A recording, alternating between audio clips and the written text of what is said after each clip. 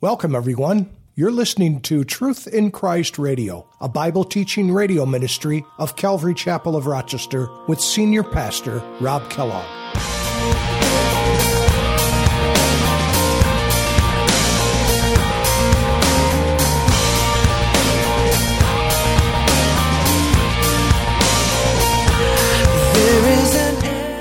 For the Lord your God, He is the one, notice, who goes with you. He will not leave you nor forsake you. Then Moses called Joshua. Notice, after he's done talking to the people, he goes to Joshua now, and he pulls him in front of everyone, in the sight of all Israel, and he says to him, "Be strong and of a good courage, for you must go with this people to the land which the Lord has sworn to their fathers to give them, and you shall cause them to inherit it." Notice, be strong and of a good courage. How can I ever say enough? How amazing is your love? How can I keep from shouting your name? I know I am loved by the King, and it makes my heart want to sing.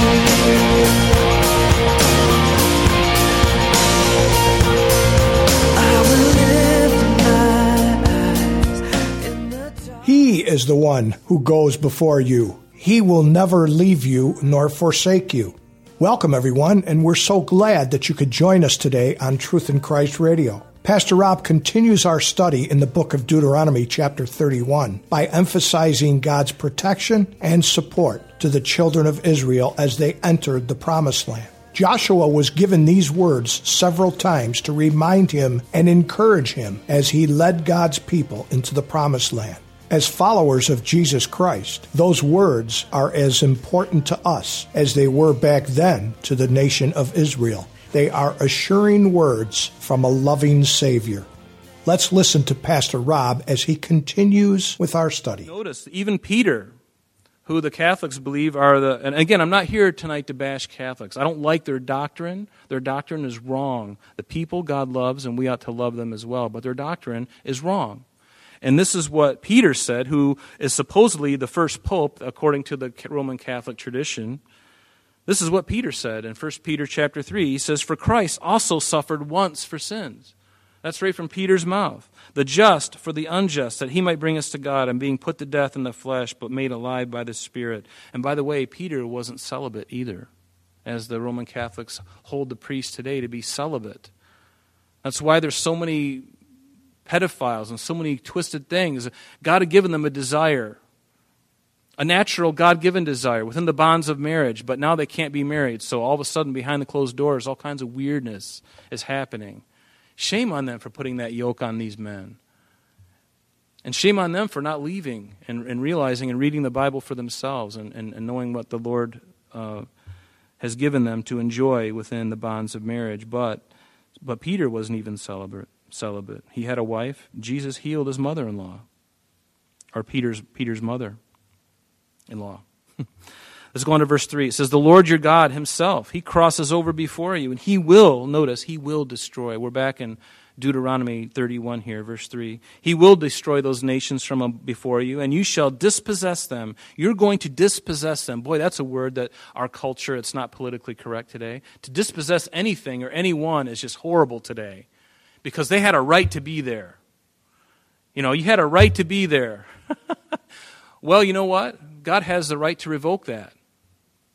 He has a right. He gave them hundreds of years. Those nations, those 7 nations in Canaan, he gave them hundreds of years to repent. In fact, he waited. He says, the iniquity of the Amorites is not yet full. I'm not going to bring my people out of Egypt yet because the iniquity of the Amorites is not yet full. In other words, God was giving them a gas gauge. And there came a point where he said, you know what? I've given them enough time to repent. And only God knows that time. And I'm so glad that he does. He is the ultimate accountability.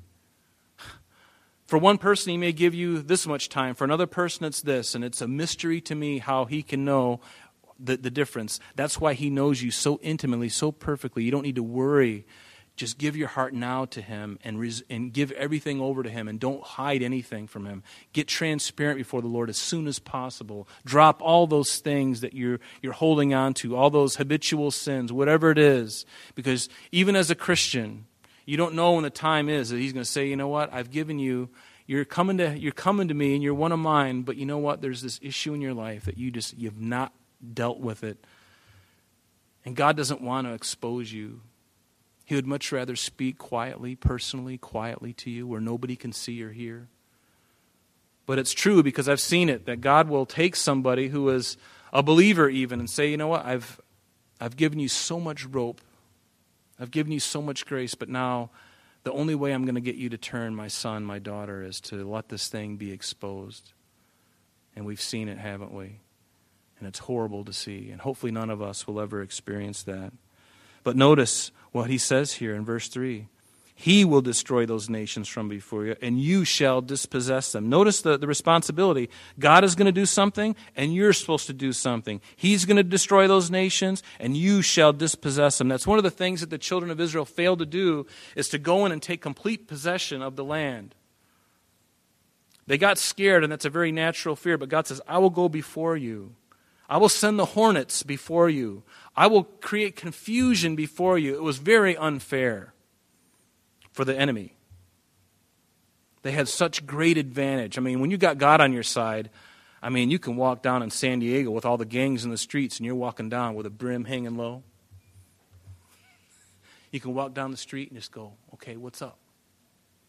And you got like 10,000 gang members with pistols and knives and guns. And, you know, if God goes before you, you know, they can't. Of course, you're not going to be that, you know, stupid. But just once, I'd like to do that, you know, just, you ever have a fantasy like that? Guys, I know you do. You're just like, you just want to be like a Goliath, but there's like 10,000 MS-13 guys out there, and you're like, bring it on, big time. But God says, who's going to get the glory for this one? It's got to be Him. But God gave the unfair advantage to His people. But much of God's dealings with the children of Israel was based on conditional promises that affected their offspring, the fruitfulness of their land and livestock, and the peace from their enemies. There's these words in the Bible, and we've seen it a lot in Deuteronomy, these if-then statements. And sometimes there's these other statements that begin with when and then that. When and that. And let's just look at a couple of them. Look back in the chapter right before us. In chapter 30, look at verses 1 and 2.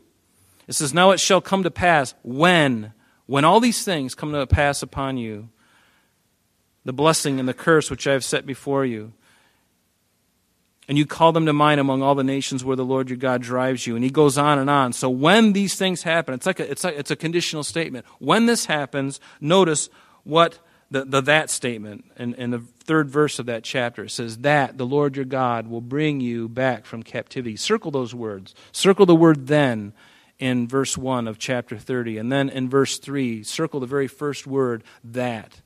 When this happens, that's going to happen. That the Lord your God will bring you back from captivity and have compassion on you.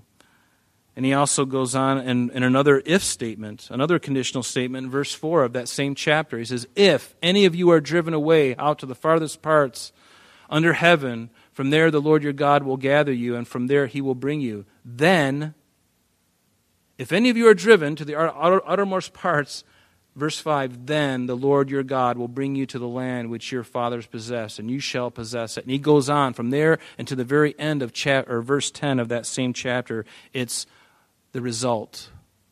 If you do this, I'm going to do this. And it's all their obedience. Their obedience. If they're obedient, God does this. And I love his unconditional statements, because those are things that we don't have anything to do with. He'll just say, this is what I'm going to do, and it has nothing to do with your performance. Those are the promises that I like, because I can't fail. I like when God makes conditional promises, or unconditional promises. But the conditional ones require something of me, and that's where the rubber hits the road, and that's the things that we struggle in. But let's look at verse 4 in chapter 31 here. It says, the Lord will do to them as he did to Sihon and Og, the kings, notice, of the Amorites and their land when he destroyed them. And we're not going to go back to Deuteronomy chapter 2, but if you look in verse 26 of Deuteronomy chapter 2 through the 11th verse of chapter 3, there's a history of these two kings that the Israelites wiped out. And you can look at that on your own. But notice in verse 5 it says, the Lord will give them Og and the Og and also all the other nations that he told you. He will give them over to you that you may do to them according to every commandment which I have commanded you. And what is that commandment? What is the commandment? Turn with me to Deuteronomy 7 really quick. This is the commandment that God is talking about here in verse 5. The Lord will give them over to you that you may do to them according to every commandment which I have commanded you. What is this commandment? Well, turn to Deuteronomy 7. We're just going to look at the first 5 verses. It says, when the Lord your God brings you into the land which you go to possess and has cast out many nations before you, the Hittites and the Girgashites and the Amorites. Now, who was Og, the king of Bashan, and Sihon, the king of the Amorites? Those were Amorite kings, right? They fall within this commandment because that's who they were. The Amorites, the Canaanites, the Perizzites, and the Hivites, and the Jebusites, 7 nations greater and mightier than you. And when the Lord your God delivers them over to you, notice the harshness of it. These are the people that had had hundreds of years to repent and turn from their idolatry and their sin. When the Lord your God delivers them over to you, you shall conquer them and utterly destroy them. You shall make no covenant with them, nor show mercy to them, nor shall you make marriages with them. You shall not give your daughter to their son, nor take their daughter for your son. For they will turn your sons away from following me to serve other gods. So the anger of the Lord will be aroused against you and destroy you suddenly. But this you shall deal with them. You shall destroy their altars, break down their sacred pillars, cut down their wooden images, and burn their carved images with fire. We don't have time to go there, but you can cross-reference this with Deuteronomy chapter 12, the first 4 verses. You can look at that. But let me read something to you out of Deuteronomy chapter 20.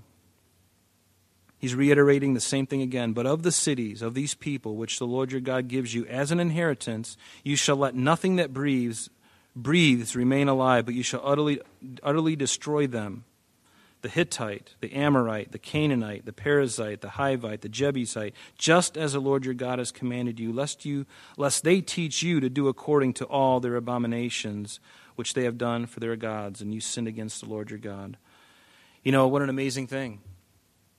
You know, God leading them in to destroy these nations that have continued in their wickedness. And this is hard. This is hard. We've talked about that before, so I won't go into that again. But this is the promised land that God was going to give them. Now, some people have some really interesting misconceptions about the promised land. Let me ask you a question. The promised land has always been equivalent to heaven, but it's not really true. Because the promised land has what? When they get into the land, do they still have to fight? Yes, they do. Are there going to be challenges? You better believe it. Are there going to be fears? Yes. Fears plenty. Are there going to be giants? Oh, yeah. There's going to be lots of giants. Are there going to be temptations? Oh, you better believe it. Does that sound like heaven to you? No. Let me suggest to you that the promised land is the walk of the mature believer, one who is being tested, one who is being molded and shaped, and one who is being constantly tried and tested, where the walk of sanctification is continuing on and your faith is growing and building and growing. That's what the promised land is. That's what the land of Canaan was, or this land that they were going into. It was really the walk of a mature believer. And they were very immature, but they were going to get mature. They were going to learn a lot. They learned a lot of lessons, and they still made a lot of mistakes. But let's go on in verse 6. It says, be strong and of a good courage. Do not fear. Now he's speaking to the people here. Be strong and of a good courage. Do not fear, nor be afraid of them. For the Lord your God, He is the one, notice, who goes with you. He will not leave you, nor forsake you. Then Moses called Joshua. Notice, after he's done talking to the people, he goes to Joshua now, and he pulls him in front of everyone, in the sight of all Israel, and he says to him, be strong and of a good courage, for you must go with this people to the land which the Lord has sworn to their fathers to give them, and you shall cause them to inherit it. Notice, be strong and of a good courage. In the 23rd verse of this same chapter, when he inaugurated Joshua, we're going to get to that, he said again, be strong and of a good courage. Now, God wouldn't have to say this unless he was feeling weak and feeling scared and frightened. God doesn't waste his breath on words. Why does he encourage Moses to say these things? Perhaps because Joshua was frightened, because he was struggling. And I think he's very, I love that, because if that's the truth, then that's honesty, isn't it? We don't have to fool God. We don't have to try to put on some kind of Superman cape and outfit to make us something that we really aren't. Aren't you glad that you can just be yourself before God? You don't have to be like somebody else. He doesn't make cookie-cutter Christians. Every one of us is different, but guess what? We are unified under him, but we're all very different. We all hold to the same truth. We have the same Spirit of God, but our personalities, our gifts, our callings are all different. What a wonderful what a wonderful thing for the body of Christ to be so varied and so large and so vast. And yet, is there anything on the earth that can unify like God can unify and have the same thought? I mean, you think the same things as Christians because we know the Word of God. When a situation comes up, we're kind of like, we could be 3,000 miles apart and make the same decision based on the same set of circumstances because the same Holy Spirit is indwelling us. Because we have the Word of God abiding in our hearts. I would encourage you to read Joshua chapter 1. I was going to do it tonight, but if you could read Joshua chapter 1, the first 18 verses of that, and it will spell over and over again the Lord telling Joshua, be strong and of a good courage. Be strong and of a good courage. And it's almost like this constant, he's got this like in his iPod, and it's just on a loop. He's looping it. He's got the button he's pressed, and it's just going to loop. Be strong and of a good courage. Be strong and of a good courage. God just keeps telling him why? Because he's not feeling all that strong, and he's probably pretty scared. What do you mean I'm going to bring these people in? Moses, you're the one who brought these people out, and I was just your assistant. You're the one who went through all of this, and God chose you. I mean, you spoke to God directly. I mean, there's no man who's had that kind of opportunity to stand in the presence of Almighty God. I mean, so much so that his face shone because of the glory. I mean, think of it. It's just amazing. And yet this man is not able to go into the promised land. And there's Joshua. I haven't had nearly the exposure to you, God, like he has had. And you want me to lead these people in? Oh, I need your help, God. Sometimes the best prayer is just help. Help. Need your help. I love it in Joshua chapter 10. If you can just write this verse down, you can look at this later. But in Joshua 10, verse 25, later on in the book of Joshua, you're going to see now that Joshua has been encouraged so much, be strong and of a good courage. Now finally they're going to defeat an enemy, and Joshua now tells those guys, the Israelites, he tells them, be strong and of a good courage. He tells all the mass of the Israelites, the same thing that God comforted him with, he comforts them with. It reminds me of 2 Corinthians chapter 1, verse 3 and 4. It says, let me just say verse 4 of that.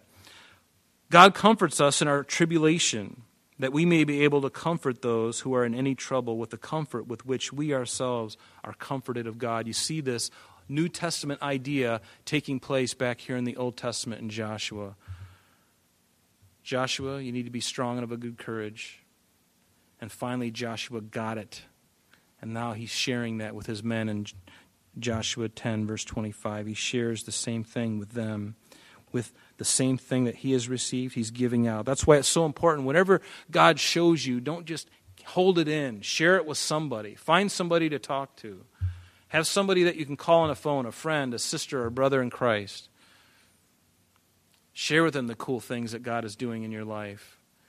Do you feel like you're in a desert where it doesn't seem to be like he's doing anything right now?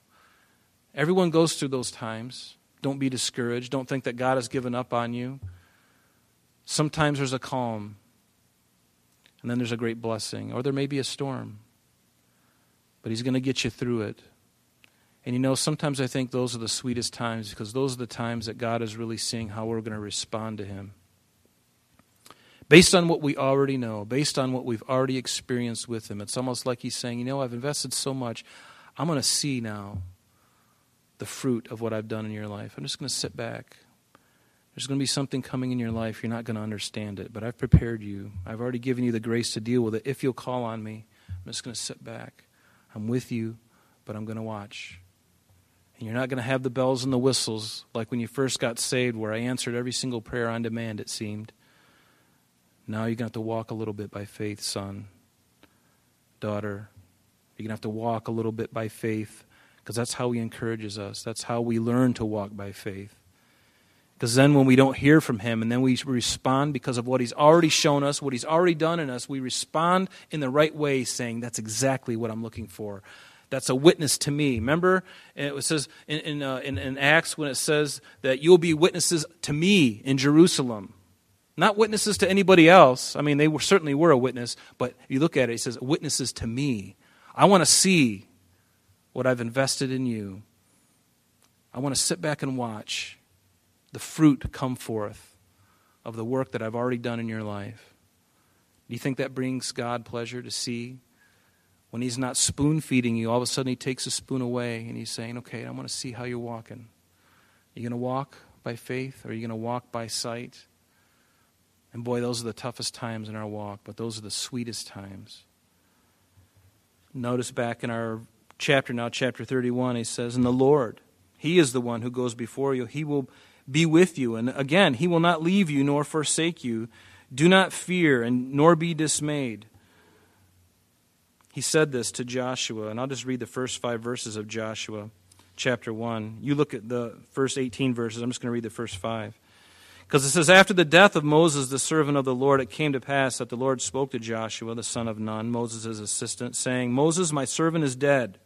Now therefore arise and go over this Jordan, you and all this people, to the land which I am giving you, the children of Israel. Every place that the sole of your foot will tread upon I have given you, as I said to Moses, from the wilderness and this Lebanon, as far as the great river, the river Euphrates, all the land of the Hittites, and to the great sea going down toward the sun, which is rises in the east, it sets in the west. That's the Mediterranean. He's talking about the Euphrates and then the sea of the Mediterranean Sea.